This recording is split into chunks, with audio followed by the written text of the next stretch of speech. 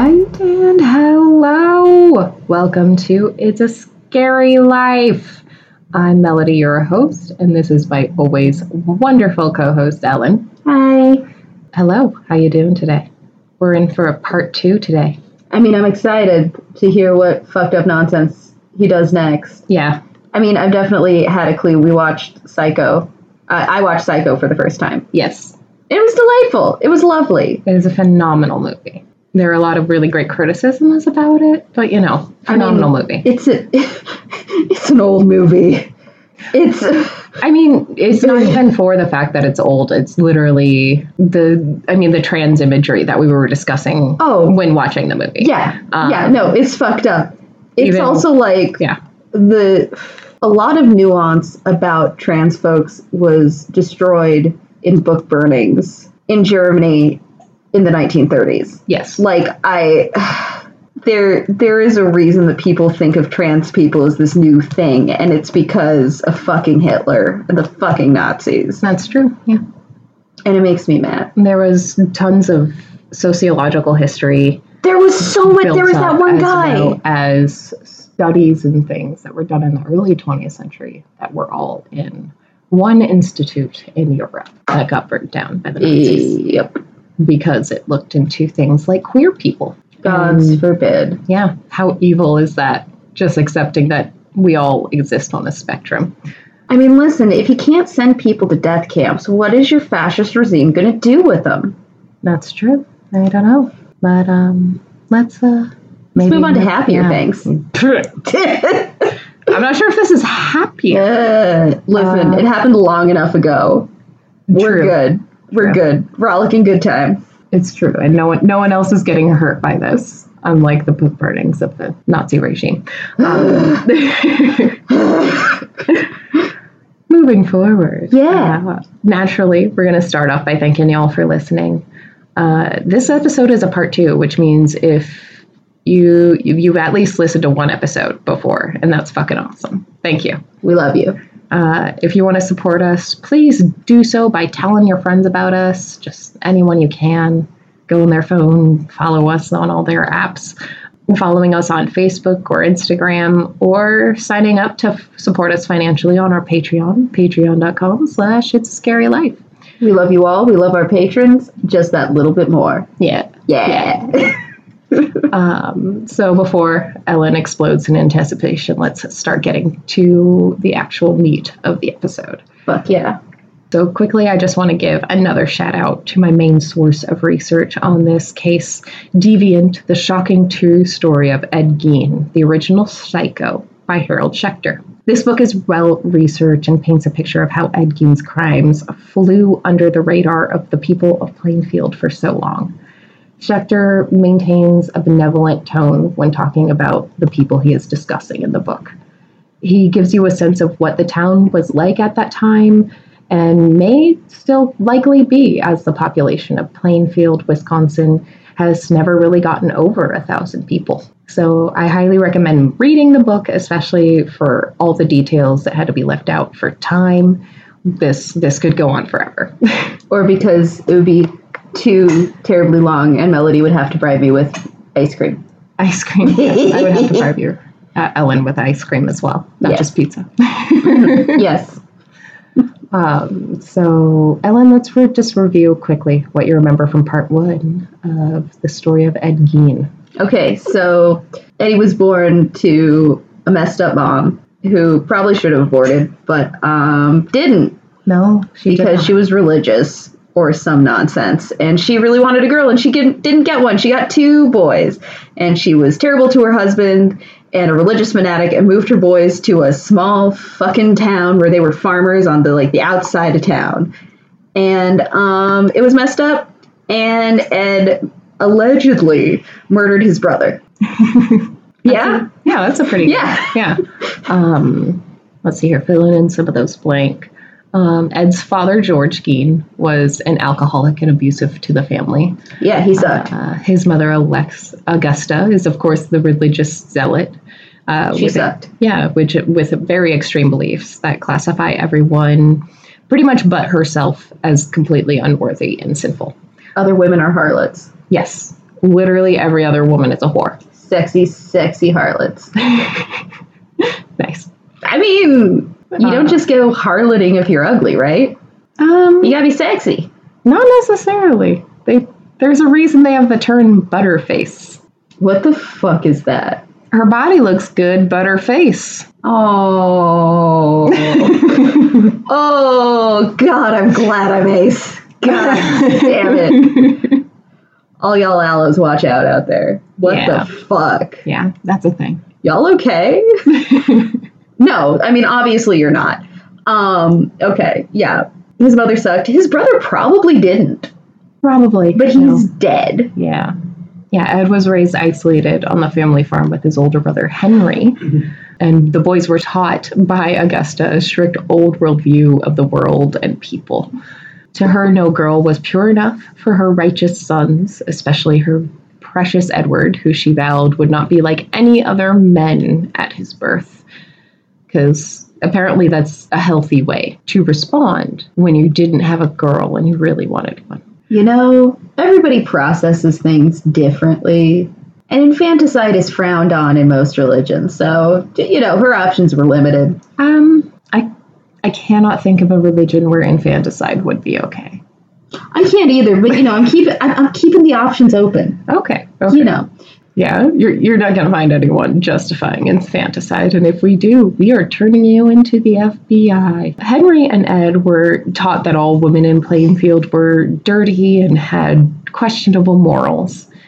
Any pushback from the older son Henry was stamped out by Augusta quickly, so the boys became men and bachelors living at home. George became an invalid and then died a couple years later. Hell yeah. And then Henry died of mysterious circumstances that was ultimately rude asphyxiation in an accident.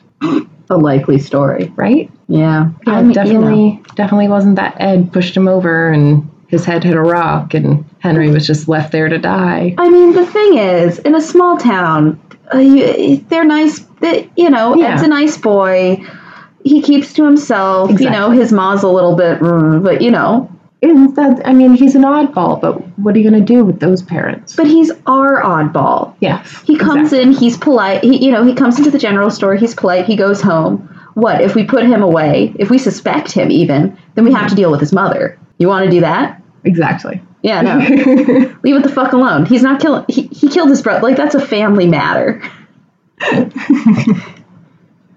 I wish I wasn't as serious as I was about this. But like that is a small town mentality, though. Yeah. I mean, there have been small town murders like that where people were like, well, it's a family matter. I mean, it's not unheard of. And also, like, they weren't integrated into the town, like, ever. Not really. No. Yeah, no. Yeah. Like, so it's not like he was killing one of their own.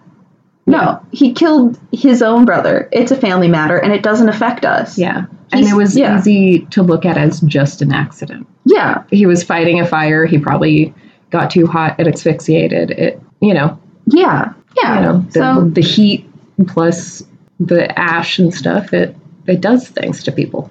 Absolutely. And it wasn't an unusual type of thing to happen other than the weird circumstances, specifically in his case. People die sometimes. It happens. It's life.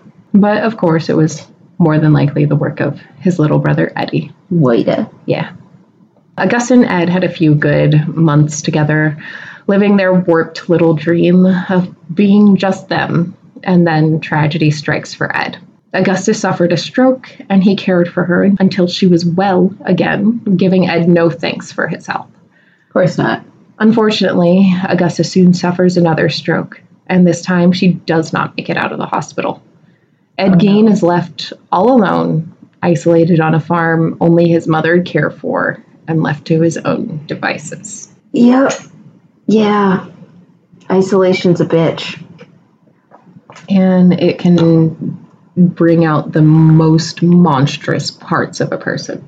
Yeah, humans were not, like, we did not evolve to be solitary creatures. No, we are companion animals. Hell yeah. We need companionship to survive. We need the collective. We do not survive alone. It's not something we do. Yeah, very how well. long did he last before he started fucking offing people? Quite a while. Oh, Yeah. solid. Ed without his mother was a sorry sight. He often had a scraggly bit of scruff on his chin. He'd shave only as often as he felt. Regular bathing went out the window as well, and Ed usually had a bit of a smell about him.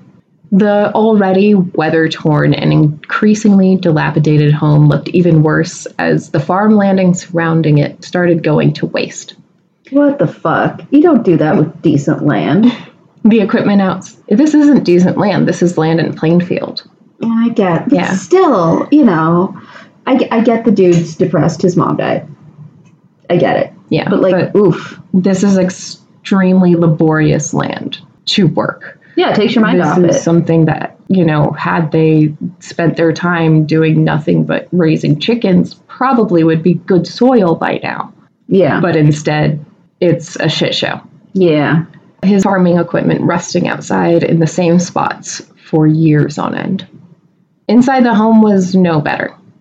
Ed moved himself into the dining room and used it as a bedroom and living room. Inside the room was the door to the most important room of the house to Ed, his mother's parlor and bedroom. Oh, no. No one was allowed in there, not even Ed himself. The house's rooms and hallways were always filled with the items Ed wanted to hold on to. Boxes and boxes of newspapers and crime and horror magazines were everywhere. Ed hadn't cleaned a day since Augusta's death, so there was a layer of dust on everything. The curtains became worn and moldy over time, and the rooms downstairs just kept filling with Ed's things. He would make himself dinner every night by putting a can of pork and beans directly on the stovetop, and then dumping it into a pool, throwing the can on the floor. Buddy. Yeah, it's bad. Oof. Mm-hmm. Also, where is he getting his money if he's not farming? We'll get there. Oh, no. It isn't known how long it was after Gus's death that Ed started to hear his mother's voice as he went about his day in the house. But in his delusional mind, his mother was never too far. Ed would often visit the local cemetery to lay on top of his mother's grave, getting as close to her as he was allowed now. While he laid there, he imagined being able to bring her back, hoping his wishes could come true and that his love and desire alone would resurrect her. If this were any other type of podcast, that'd be real sweet. This is no. That's an unhealthy level of grieving. That's not good. Fair enough. Doing it like once or twice, fine. This is like a regular occurrence. Okay. Yeah. So it's Yeah. okay. Oof. Ed missed having the buxom woman around to tell him what to do. His entire life since birth was his mother, and losing her in many ways broke an already broken man. Ed would get his income by doing jobs around town.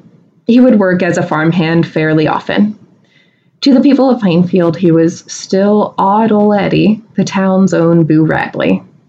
He was a hard worker and mild-mannered, polite to everyone he saw.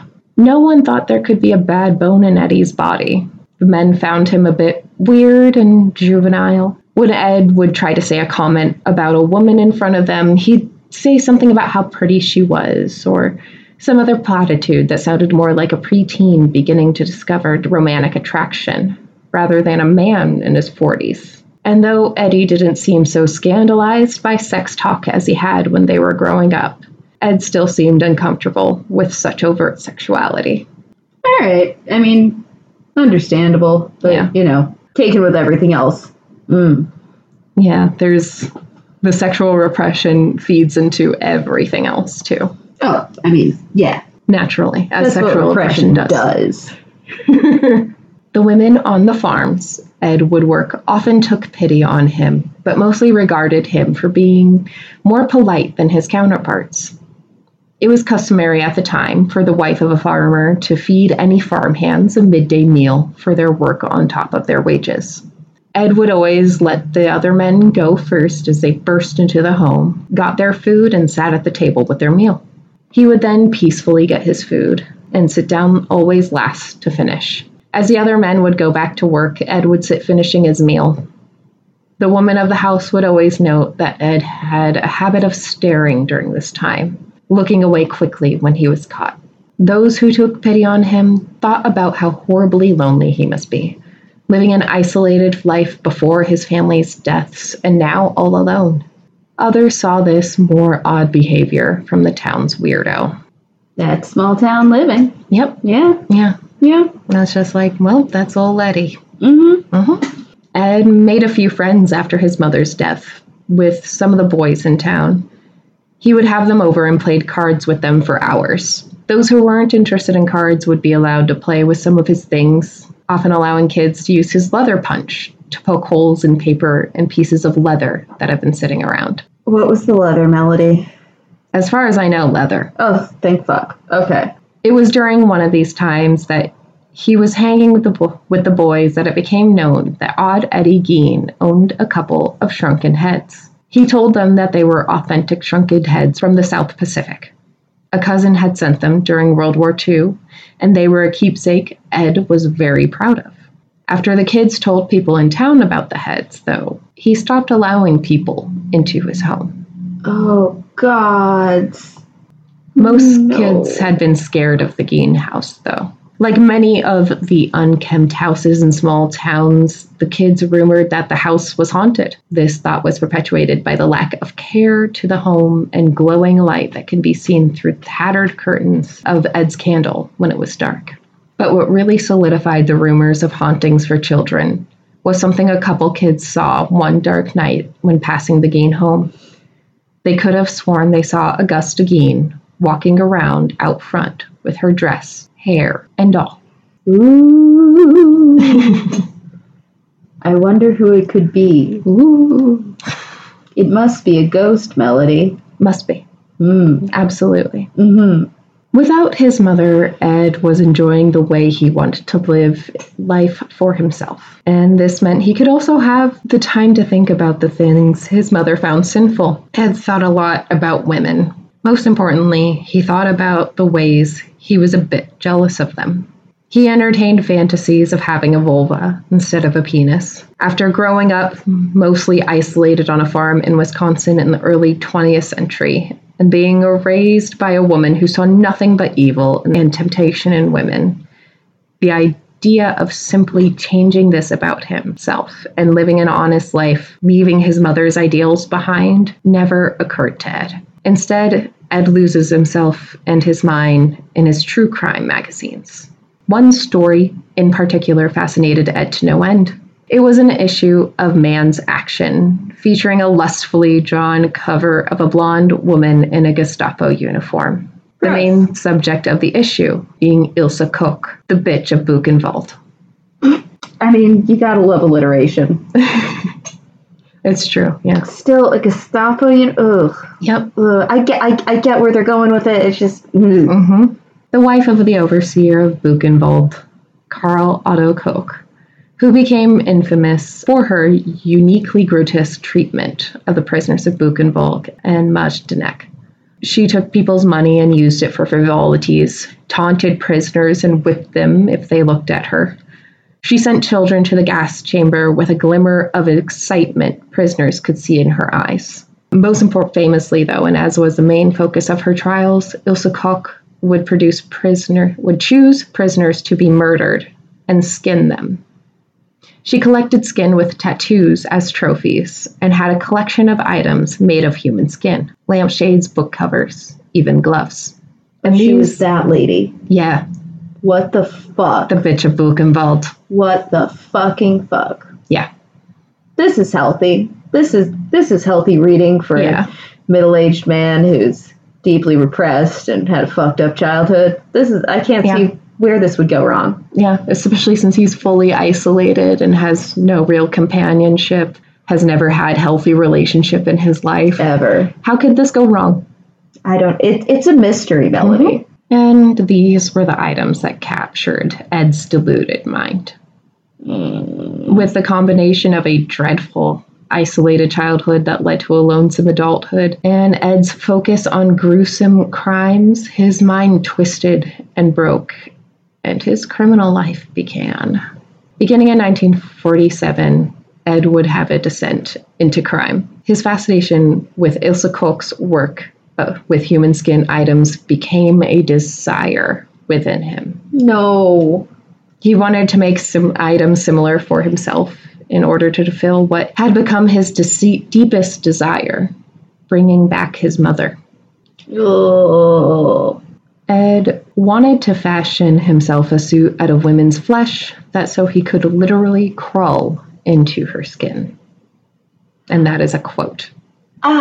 Literally crawl into her skin. I had a lot more empathy for this man before I actually researched him. God, I'm sorry. Getting really attached to some fucking Nazi serial killer torture lady. I lose a lot of sympathy. Yeah, like I get it. The human skin things are fascinating.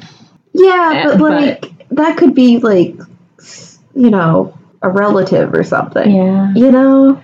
But there's so much about it where, did you care that she was a Nazi, Ed? Probably not. I mean, honestly. Honestly, yes. He lives in the middle of Wisconsin in the early 20th century. He is probably a racist. Yeah, but his mother's upbringing an anti-Semite of the highest fucking order. Yeah, he's probably very anti-Semitic, very racist, and probably does not fucking even realize it. No. I mean, who's going to challenge his belief? The neighbors? No. This is central Wisconsin. They're all that way. God's bless. No offense to anyone who's in central Wisconsin right now who is... Prove us wrong. Yes, please prove us wrong, please. It's been a week, guys. If you are on the left, talk to your cousins and prove us wrong. But safely, please. Yes. We don't need to lose any listeners. Or humans. Humans. True, yeah. You don't need to lose your life over things, but also get your cousins. Getting back to Ed Gein, though. Yeah. Ed had been stuck between a rock and a hard place. See, Ed abhorred violence and blood. When he hunted, he only caught small game like rabbit or squirrel, even cringing at the small amounts of blood that resulted from gutting those. In fairness, rabbit is delicious. I mean, sure. I mean, it's also always in season, so it's one of those things. Hell yeah. Yeah, and all you really have to do is set a snare and wait. Absolutely. So he'd probably just set a snare and just sit and watch the world go by, Yeah. Yeah, it's a good... Anyways, I haven't had rabbit in a while, and it is delicious. But you also love venison. He would not have killed a deer. I mean, in fairness, I haven't either. I'd be willing to, but Yeah, he was not willing. The amount of blood coordination, that would come. Everybody. Yeah. No one needs to hand me a weapon. I'm bad at things. But yeah, he would not hunt a deer because of the gutting process would be too much blood. Okay. Yeah. This held him back from his goal of making his human suit. That is until one of his obsessions gave Ed an idea. Oh, goddamn. So while Ed read the local newspapers, he would pay special attention to the obituaries. He would even cut out and save his favorite ones. And it was this obsession that led him to an idea as to how he could get human skin without having to deal with blood. Ed would simply take the skin off of the recently deceased. Cool. Great. That is some impressive thinking there, bud. It's a great workaround for the blood, not a great one for a lot of other horrible chemicals. Morality. Yeah, in general morality, but carcinogens if they're being embalmed. These people were more than likely mostly embalmed. And yeah, there's so many toxic things in there, Ed. The blood that's the least of your worries. Ed started to make some late night visits to the local graveyards. At first, just sitting, thinking, praying to not go through what he knew was a sinful urge. But then Ed could only hold back this urge for so long. When he would find the obituary of a woman who was buxom and strong, like his mother, he would feel a deep urge to take his desired skin. I just want to point out that this is, like, in this episode, this is the first time I'm hearing about his mother being buxom. I used that word last time. You did? Yeah. It must have gone over my head. Yeah. No, she's like, yeah, I described her as buxom and like a solid German woman. You were like, yeah. Oh, hell yeah. Okay, yeah, that does ring a bell. Yeah. Yeah. Go for it. Solid German woman Augusta was. And one night he finally went into what Ed later referred to as a daze and dug up a grave to retrieve what he wanted.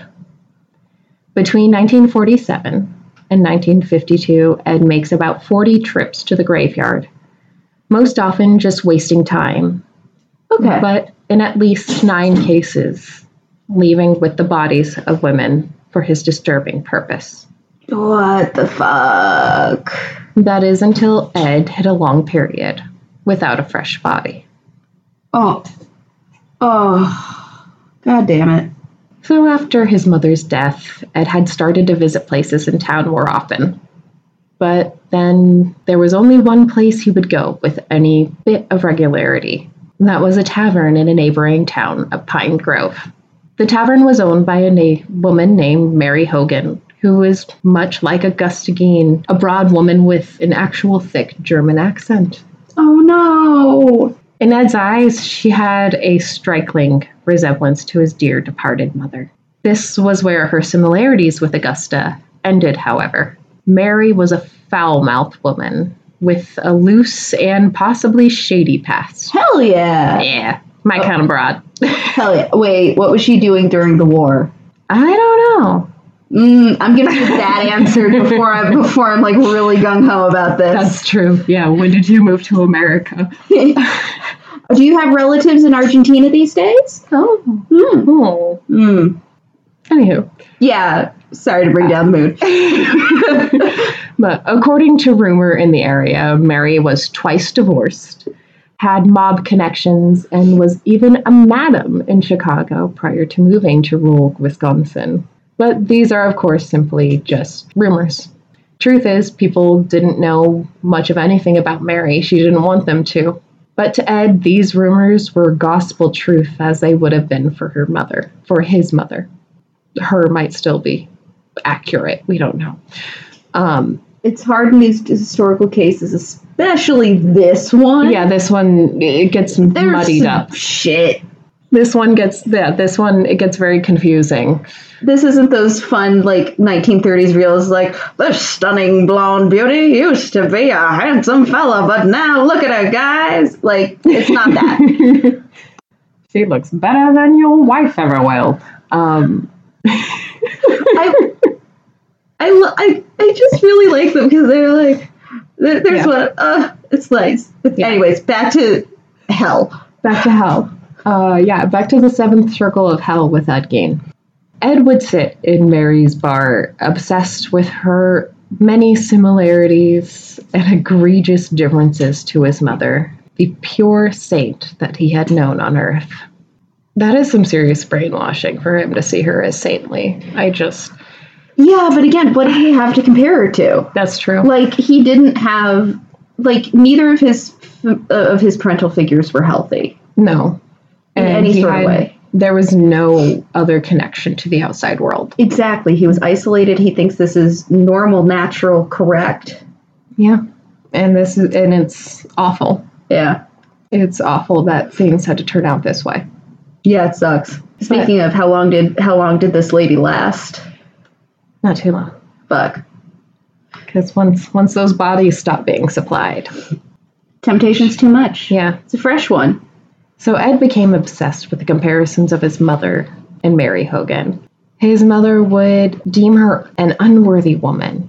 Mary's rumored divorces would have made her loose and a definite candidate for hell in Augusta's eyes. This line of thinking sticking in his mind mixed with Ed's delusion and desire for more of his special handcrafted items, Ed decided to kill Mary Hogan. What the fuck? Yeah. We knew it was coming, but, like, what the fuck? It's awful, no matter what. The details of how Ed captured Mary Hogan are blurry, but here's what little we do know. Ed was at the bar alone with Mary.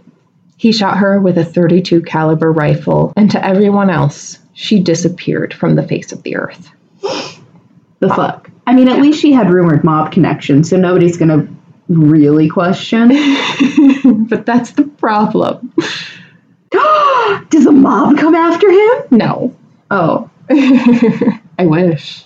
That would have made this way more interesting. That would have been fun. Instead, we get a Charnel house. A charnel house? Yeah. Oh. Fun.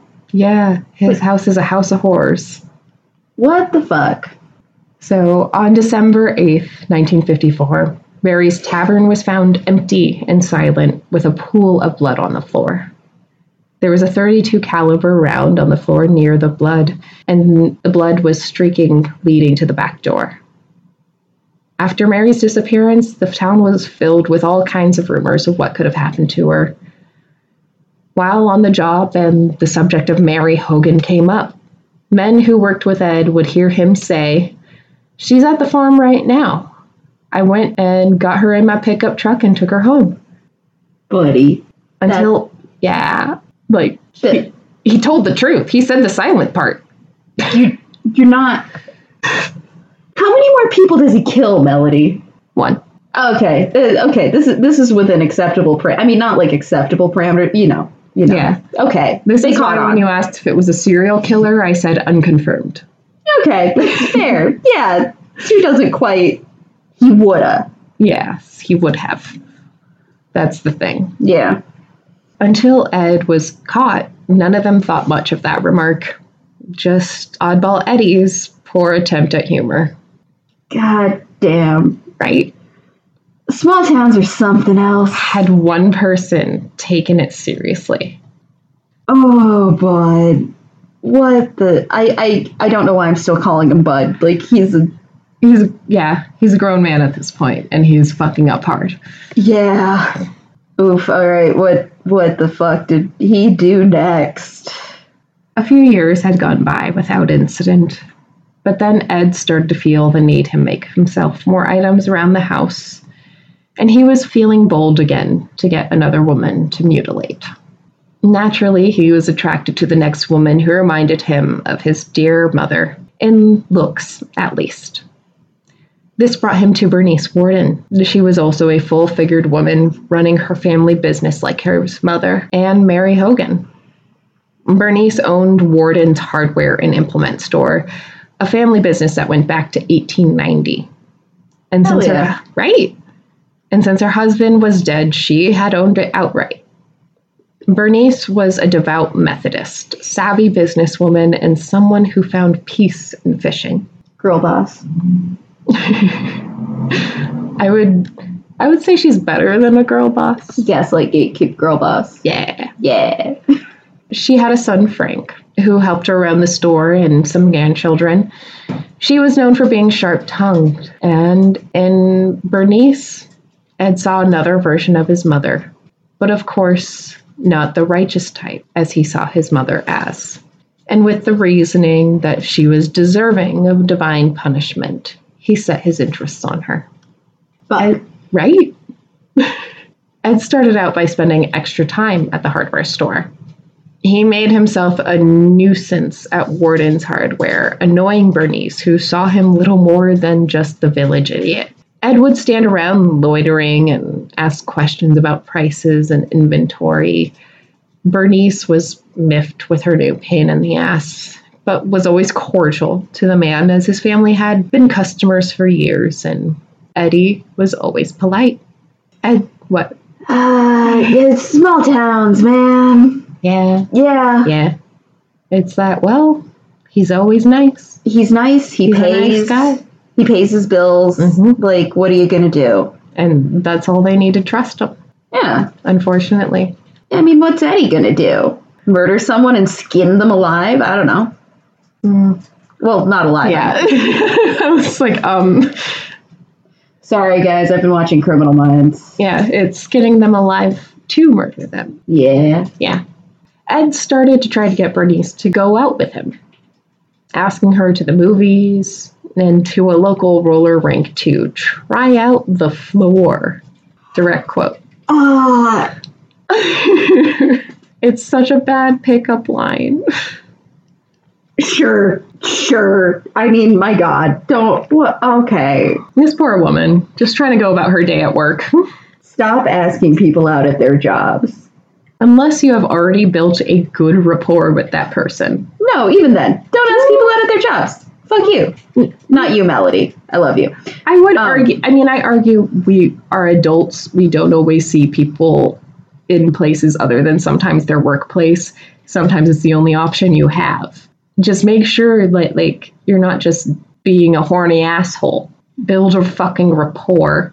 And if they say no, don't bring it up again. Yeah. Do not ever bring it up again. But also don't creepily wait outside their work for them to come out. Oh, never. That's bad. That's Never. worse. That's worse. That's stalking behavior. Mm-hmm. So how do you finally get her? Yeah. But Bernice had been unamused at Ed's offer to try out a floor at the roller rink and had declined his offer. And without an honest way to get Bernice alone with him, Ed in his mind was forced to escalate his behavior. The beginning of deer hunting season functioned like a holiday in Plainfield. The majority of the men in town would flock to the woods and try to shoot a deer to feed their family. Oh, yeah, right. That's what kids regularly miss the opening of deer season at school. Like 100%. Like It's a big deal. Yeah. So on November 16th, 1957, this is exactly what happened. Most of the men, including Bernice's son Frank, went to the woods to enjoy a nice hunt in the layer of snow that had come down that morning. Ooh, that's nice. The Friday before, Ed went to the store to ask about the price of antifreeze and struck up a conversation about opening weekend of hunting season with Frank. Frank informed him he'd be out there trying to get himself something for the dinner table, and Ed felt he had a foolproof plan to capture Bernice Worden.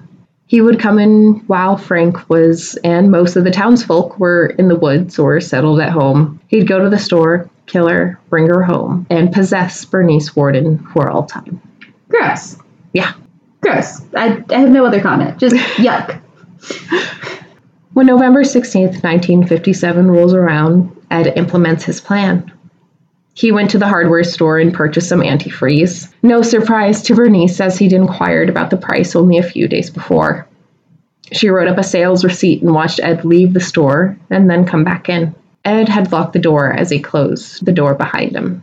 He told Bernice he was thinking of trading in his Marlin .22 rifle that only shot short rounds for one that could shoot any type of .22 round, short, long, or long rifle. He chose a gun off the gun rack and asked to examine it. No. Bernice commented that it was her favorite type of rifle. No. She looked out the window to talk to Ed about her son-in-law's new car parked across the street at the filling station. No. Little did she know Ed had taken out a .22 caliber round from his pocket and began to load it into the gun she handed him. That is fucked up. No, fuck you. Oh. I know. Oh, not you, Melody. You're lovely. But like, what the fuck, my man? Ed shot Bernice Worden in the back, giving her the wound that will end her life. Fucking coward. Bernice dragged her through the store and out the back door. Loaded Bernice. Right? Yes. Loading Bernice's body, bleeding out into the Warden's hardware panel truck in their garage, and then took off east down the road. Ed stopped not too far from the store and then went back to retrieve his truck. He loaded Bernice and the cash register, which he'd taken in the process, into his car and then headed home. All right, well, I mean, at least that makes it look like a robbery. Yeah. I mean, it is a robbery. It's just also gross. I'm also realizing I wrote truck here. He drives a sedan.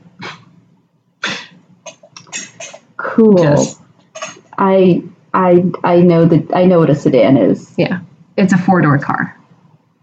I definitely knew that. Yeah, a typical 4-door car. Yeah. I super knew that. It's fine. This is fine. I know about cars. Bernice's body was brought into the summer kitchen in Ed's home. He hung her upside down, much like a hog, with her hands tied behind her back so they didn't dangle. Mm-hmm. Ed removed Bernice's head and drained her body of any blood left. He cut open her torso and disemboweled the poor woman. Ugh. She was already dead. Yeah. Still just... Oh, it's horrific. It's 100% horrific.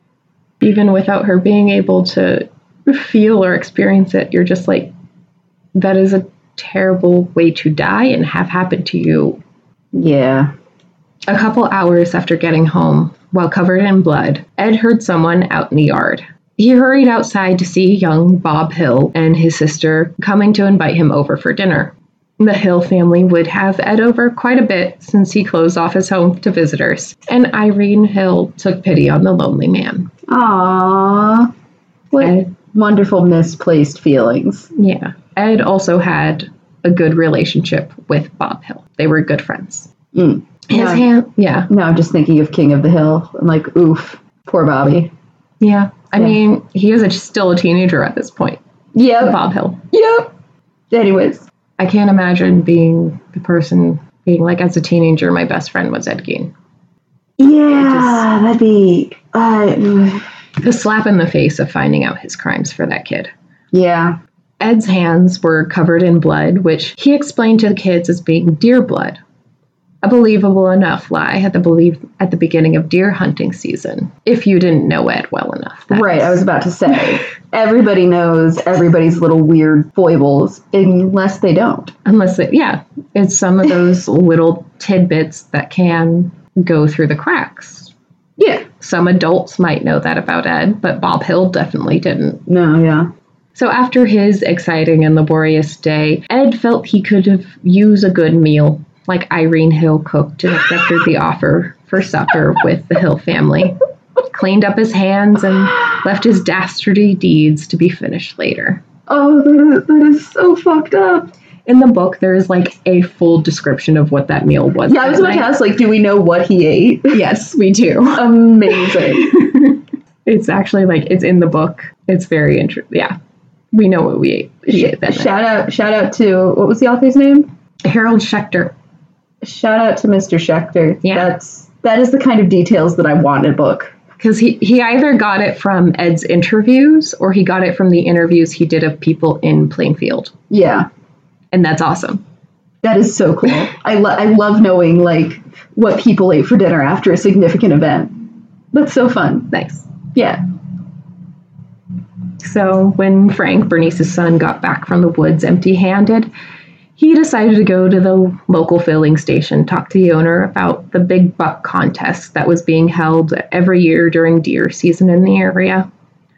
The owner answered his questions and then mentioned seeing the warden's hardware truck passing by that morning.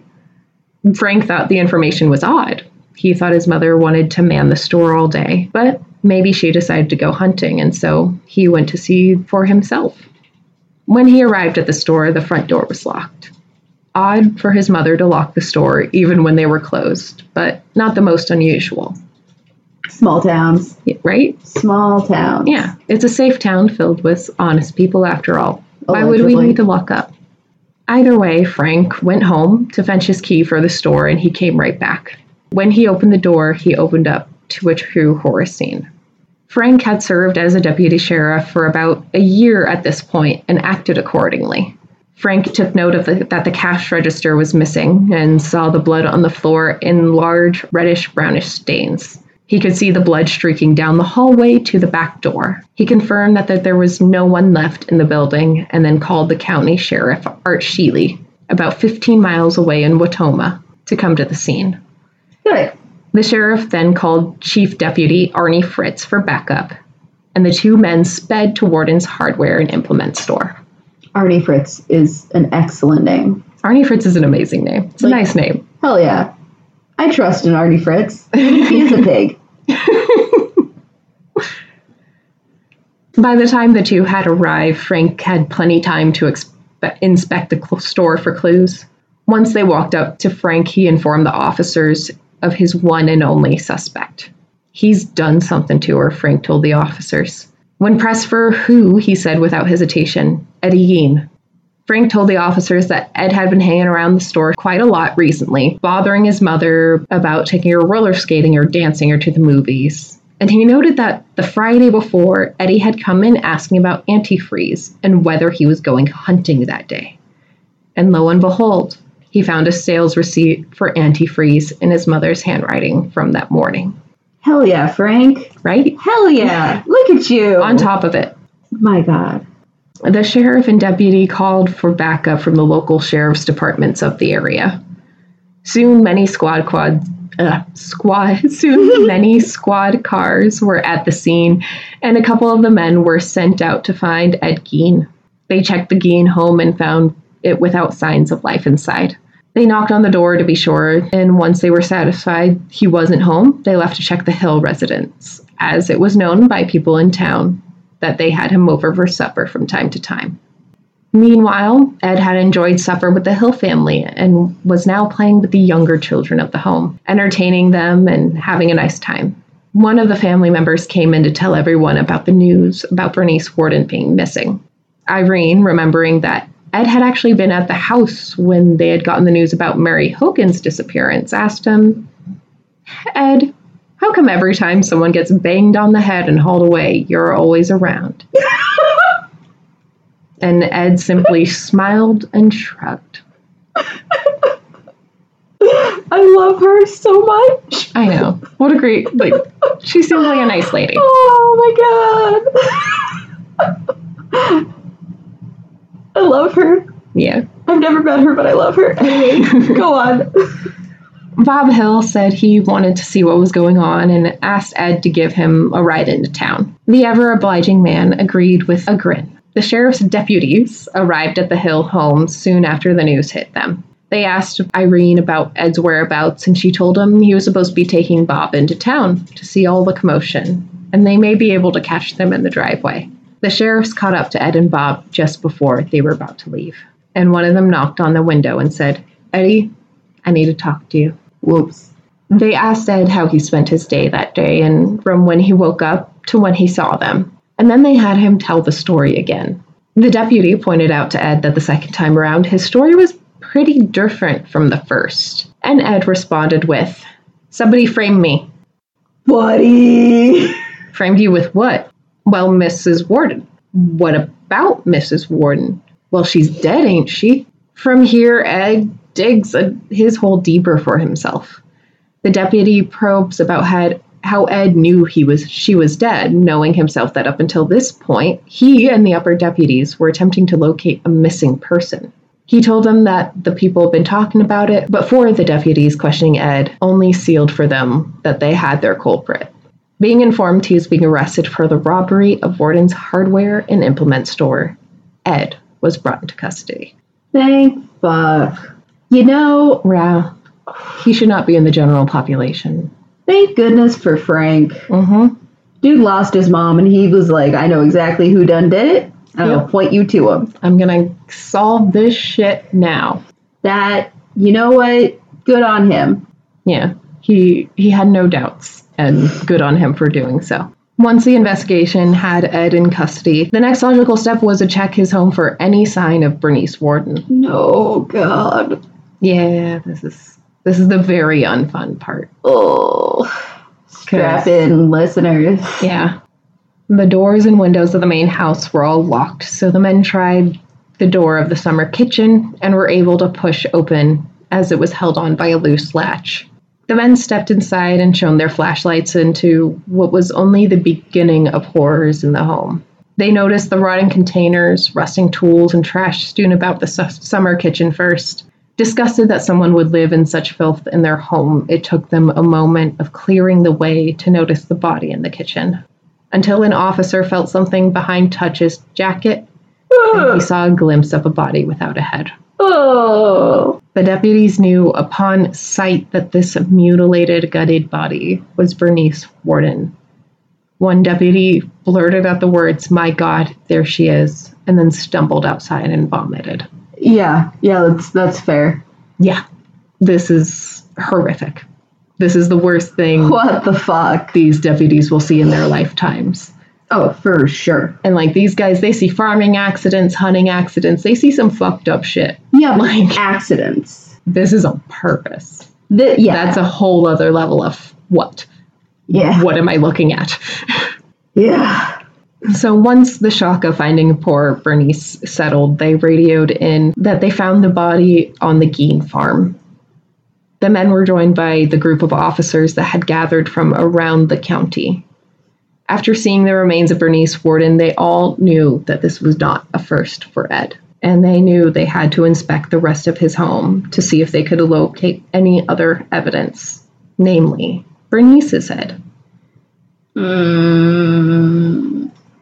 They entered the home from the main kitchen into a world of insidious imagination that had not been seen by anyone but Ed Gein for years.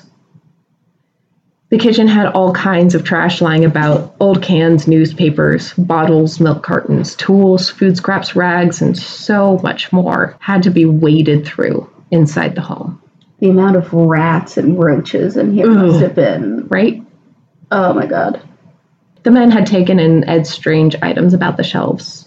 An old coffee can filled with old pieces of gum, dentures on display on a shelf, and his wash basin full of sand. Then officers found a bowl on the kitchen table that Ed had fashioned himself out of a Solf's cap that sat lopsided despite obvious marks at attempts at making it level. What the fuck? Here we fucking go. It's all downhill from here, I'm sorry. And this would not be the first one. The last one? Yes, the last one, sorry. No, you're good. I was like, this wasn't the first one they found? Officers started finding skull caps all around the house, as well as whole skulls, 2 of which were put on the bedposts of Ed's bed. Next to the stove, men found a plastic bag containing a nearly fresh human heart, Bernice's heart. And there are a lot of rumors and myths about the heart being found in a frying pan, in the kitchen, on the stove. It was in a bag. Okay. I'm sorry. I mean, in fairness, I also don't think that's how you cook up a heart. No, it's not. That is tough muscle. I think you gotta low and slow that. Probably. Yeah. Yeah. In any case, you shouldn't be eating a human heart, kids, unless you are starving and have no other options. Yeah. Cannibalism is a last resort. Ed had some unique-looking chairs in the kitchen that, upon further inspection, showed that he had replaced their woven cane seating with strips of human skin. Oh. And the cushioning inside with human body fat. Yeah. Not even the hair, the fat? The fat. Okay. Yeah. That's not sanitary. No, it's not. Nothing about this is sanitary. I get that, but when you say strips of human skin, I'm like, okay, well, maybe he tanned them. Yeah. He worked to tan all the human skin he worked with. You can't tan fat, right? No, it just sits there and fat goes rancid. Gross. Yeah. What? Yeah. Okay, go on. There were 4 chairs total found furnished with Ed's grotesque upholstery. Can't talk anymore. The stupefied officers worked slowly but surely, uncovering bracelets, lampshades, a tom-tom, a sheath for a hunting knife, and a wastebasket, all fashioned from human skin. There was even a shade pole with a pair of women's lips sewn in. Oh. A box was found in the home, with 9 vulvas collected from his victims.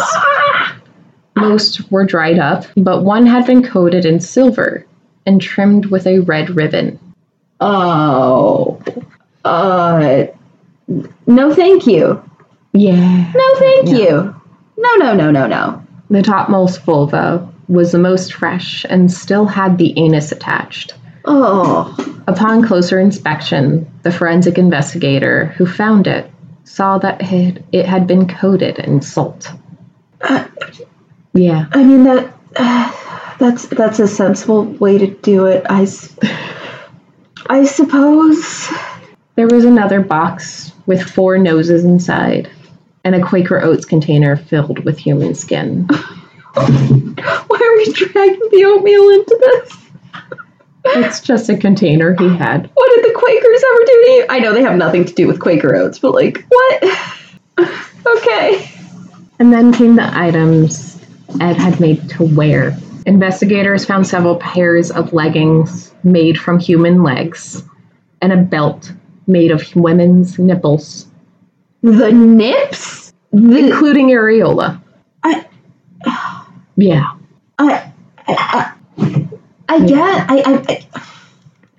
I'm sorry. I'm trying to work out the logistics of this, and I feel like I really shouldn't because my brain feels very broken right now. Okay, I guess if they're buxom, then Yeah. Oh, and he's only got like what, 14 to make it 18. 8. Oh, right, the two fresh ones. No, because there was 9 before Bernice, and then Bernice. There was 9 before Bernice. Okay, I'm caught up. Or actually 10 before Bernice, because 9 out of Graves, Mary And then Hogan. 1 fresh, and then okay. Yeah.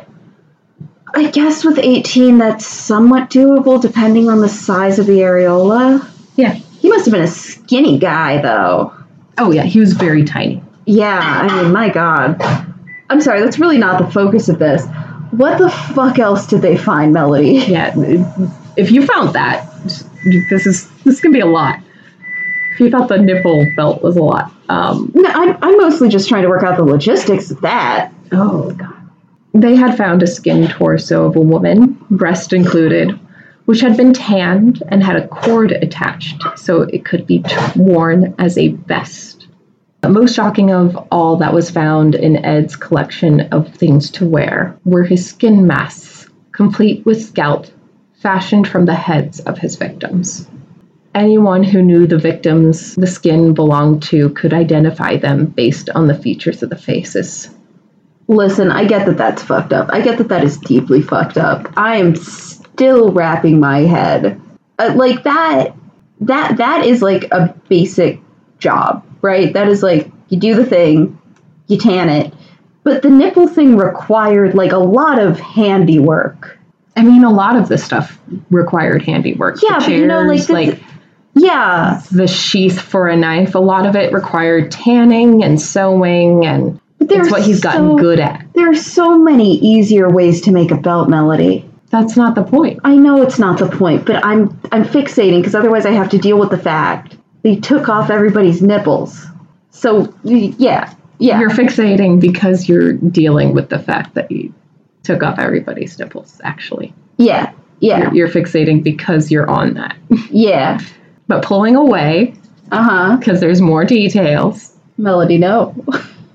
A few of the masks were dried out.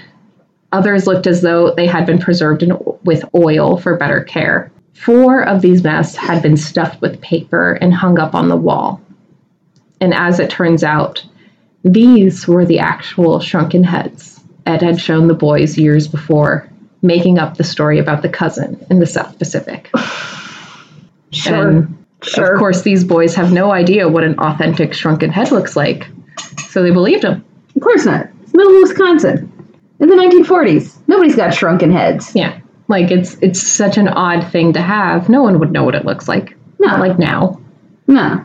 While inspecting an old horse hide in the home, a deputy found a bag inside with what looked like a mass of hair attached to some skin. He pulled out the mass of hair to hold up a head, which another officer standing nearby saw and responded to by saying, "By God, it's Mary Hogan." Many body parts and carnage were found in the Gein home. The waste all contained in the small section of downstairs that Ed actually used. This made the part of the home that was boarded off, the room behind where he slept, intimidating for the officers. If what they had already found was what Ed was willing to keep out in the open, what could possibly lie behind a boarded up door? They took nails out of boards and opened up the door to find perfectly preserved, as Augusta Gein left them, the parlor and Augusta's bedroom covered in a thick layer of dust. Completely untouched since the day Augusta Gein died, stood the holy place of Ed's God. Did you ever have to, like, in honors English, like, talk about, like, the symbolism of houses?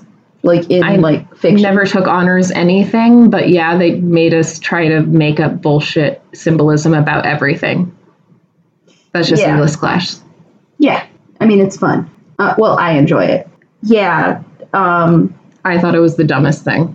I like bullshitting people and getting an A on it. It's nice. It's validating. I'm getting a good grade in lying. Oh. See, that's the opposite of validation for me. Yeah, but see, I made it up. It's fun. It's a game. In any case, yeah, could have a field day with this fucking house. Sure. Yeah. The hunt for the rest of Bernice kept going. While searching the home, her entrails were found wrapped in newspaper in an old men's suit. They still had not found her head, though. One officer began rummaging through the summer kitchen again. He noticed a mattress in the corner of the kitchen and lifted a corner of that. Behind the mattress, he saw an old burlap feeding sack. The officer had picked it up and reached inside, revealing the head of Bernice Worden with a new accessory. The head, covered in blood and dirt, also fashioned 2 10-penny nails bent into hooks in the ears. These hooks were connected by 2 foot lengths of twine, making the head of Bernice Worden an ornament for Ed to hang. Yeah, that's what the fuck. Yeah. What the fucking fuck. It took 30 hours for investigators to get Ed to confess to Bernice's murder.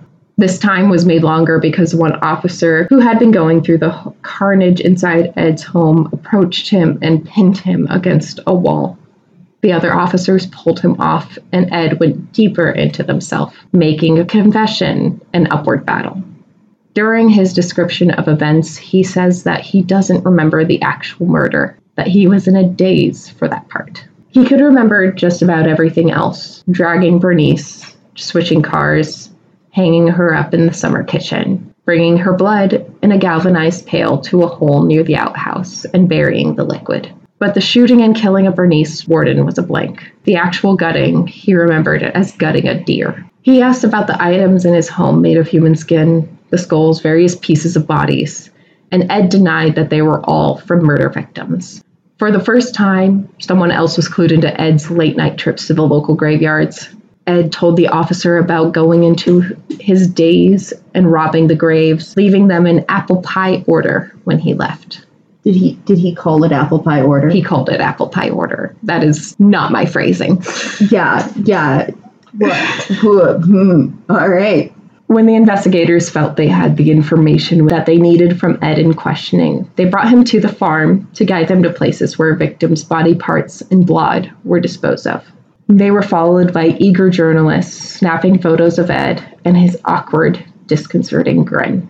A couple hours after being taken around his property to help the officers find anything they could find on their own, Ed was set for his arraignment. Ed Gein was charged with armed robbery of Worden's hardware and implement store at this hearing. As the items of his own were still being sifted through, the judge decided to hold off on any charges pertaining to murder until they had their ducks in a row. Yeah, that's fair. Yeah. Get them on what you can for now, and then we'll figure out the rest. Yeah, get them on tax fraud, because at least then they're in, you know? Exactly. Ed requested counsel as he could not afford his own. Bail was set for $10,000, and court adjourned for 1 week while Ed was able to obtain counsel. In the meantime, investigators from around the area were looking into the evidence and questioning Ed Gein in multiple missing persons cases, as everyone was convinced they found their singular monster in the area. It's never that easy. Oh no, never is. During his further questioning, the officers weren't able to get much luck at solving most of their missing persons cases. They simply weren't Ed. But after hours of pressing, they did manage to finally get a confession to the murder of Mary Hogan. Not that he had much of a choice with all of the evidence against him. Yeah. Yeah, they found her head in your house, dude. That's pretty fucking damning. Yeah. Ed spends his time preparing for trial, being examined by a team of experts in psychology. They diagnose him with an Oedipus complex and schizophrenia. You don't say. Which, yeah, during this time is a catch-all term for most mental health disorders. Oh, that was for the Oedipus complex. Oh, yeah, no. But yeah, schizophrenia is kind of the catch-all. Everything at this point in time. Yeah. Though we do know that he had auditory hallucinations and delusions that would be consistent with a schizophrenia diagnosis today. Yeah. Yeah. Ed's new arraignment was held on November 21st, 1957. He was charged with 1 count of first-degree murder, to which Ed pled not guilty by reason of insanity, and he was deemed unfit for trial. Yeah, yeah. Yeah. I'd say, yeah. Yeah. There's few cases where it's like, yeah, they aren't fit for trial. They're too crazy. Ed Gein's one of them. Yeah. Yeah. So Ed was sent to the Central State Hospital for the Criminally Insane, a maximum security facility for treatment. After 10 years of serving in the Central State Hospital, doctors considered Ed to be mentally able to confer with counsel and participate in his defense. And so Ed's actual trial began. The first of 2 trials started November 7th, 1968, without a jury at the request of the defense. This trial dealt directly with whether or not he was guilty of murder. A psychiatrist testified that they were unclear if the killing of Bernice Worden had been intentional or accidental, stating that Ed told them that he was trying to load the gun and it discharged. Ed, on the stand, told the same story. A week after hearing testimony, the judge ruled Ed guilty on the charge of first-degree murder of Bernice Worden. Good. The second trial dealt more with Ed's sanity and where he should be placed. After strong testimony from both prosecution and defense, the judge ruled that Ed was not guilty by reason of insanity, and then sentenced him to life in Central State Hospital for the criminally insane. Yeah. Yeah, yeah. Yeah. Yeah. Yeah. That tracks. That's exactly what should happen with this man. Seems sensible. Yes. After Ed was caught, the 195-acre property was appraised to the value of $4,700, which is roughly $44,000 today. So that tells you a lot about Plainfield and how bad that farmland is. God, oh my God. That's nothing. Fucking. That is terrible farmland. Change. Ugh. There was an auction set for March 30th, 1958, of many Ed's belongings, but the house was burned down on March 20th. That's, yeah. That feels right. A deputy fire marshal reported that the fire was an accident from a controlled burn of Ed's things on the property, but there were no marks showing the fire moving from the controlled burn to the house. Arson was suspected, but never investigated, as Frank Worden was the local fire chief. Yeah. Good on you, Frankie. Ed's 1949 Ford sedan was sold at auction and went to Bunny Gibbons, a carnival sideshow operator, for $760. He then put it on display and would charge carnival goers 25 cents for a real-life look at a ghoul's vehicle. Ed Gein died in Mendota State Hospital after having been transferred a few years earlier. He had been diagnosed with lung cancer and experienced respiratory failure. He was buried in Plainfield Cemetery in his family plot between Henry and his mother. Ed's gravestone for years was a site for vandalism and dark tourists to visit and chip off a piece of his gravestone. Then in 2000, the gravestone itself was stolen and not recovered until June 2001 near Seattle, Washington. Fuck. It took a trip. Yeah. Yeah. Wow. So now Ed's grave stands without a marker, though still obvious, surrounded by his family's plots. Ed Gein's crimes captivated the nation. The real-life horror was enough to shake people's sense of security and fuel their nightmares. But for some, an inspired artwork that we are still familiar with today and continues to inspire more artwork as we go on. Alfred Hitchcock's Psycho plays on Ed's unnatural attachment to his mother and need to kill women who didn't have her moral fortitude. Tobe Hooper used the skin items as inspiration for Leatherface and his family in the Texas Chainsaw Massacre. And the skin items also inspired Buffalo Bill of Silence of the Lambs. Misconceptions about Ed's fascination with becoming his mother have fueled misconceptions about the trans community that can be seen in these works. At the time, and up until recently, the desire to change one's gender was seen as a mental illness by the field of psychology. And because Ed had admitted to wondering about what it would be like to have breasts and a vulva himself, they lumped this in with his schizophrenic delusions. But we do know that Ed was having these thoughts of becoming a girl before his mother died and just embraced them more after she did, not really linking them to the delusions built in his isolation afterward.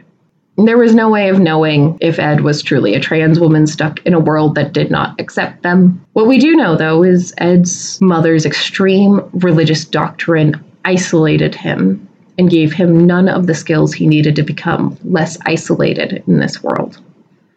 He was not given space to thrive, no matter who he was on the inside.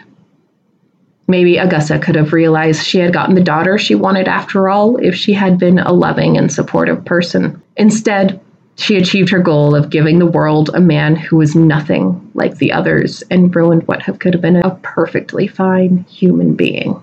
And that is the fucked up story of Ed Gein. What the fuck? Yeah. I have been cursed with this knowledge. Yeah. Oh my god. Yeah, you know about one of the most infamous killers of all time. Cool. I get why. Everybody please go get therapy. Yes. If your parent was an abusive drunk, go get therapy. If your parent was extremely religious in any religion, go get therapy. If your parents weren't religious and were just like really overtly not religious and like really staunchly about that, also get therapy. Mm-hmm. Everyone should have a little therapy as a treat. Yes. Especially as this country is overturning rights. Also be very careful and make sure you know which, like who your therapist is as a person and which side their bread is buttered on. Like, you need to know what you can safely tell them and what you can't in these times. I have not heard that phrase before.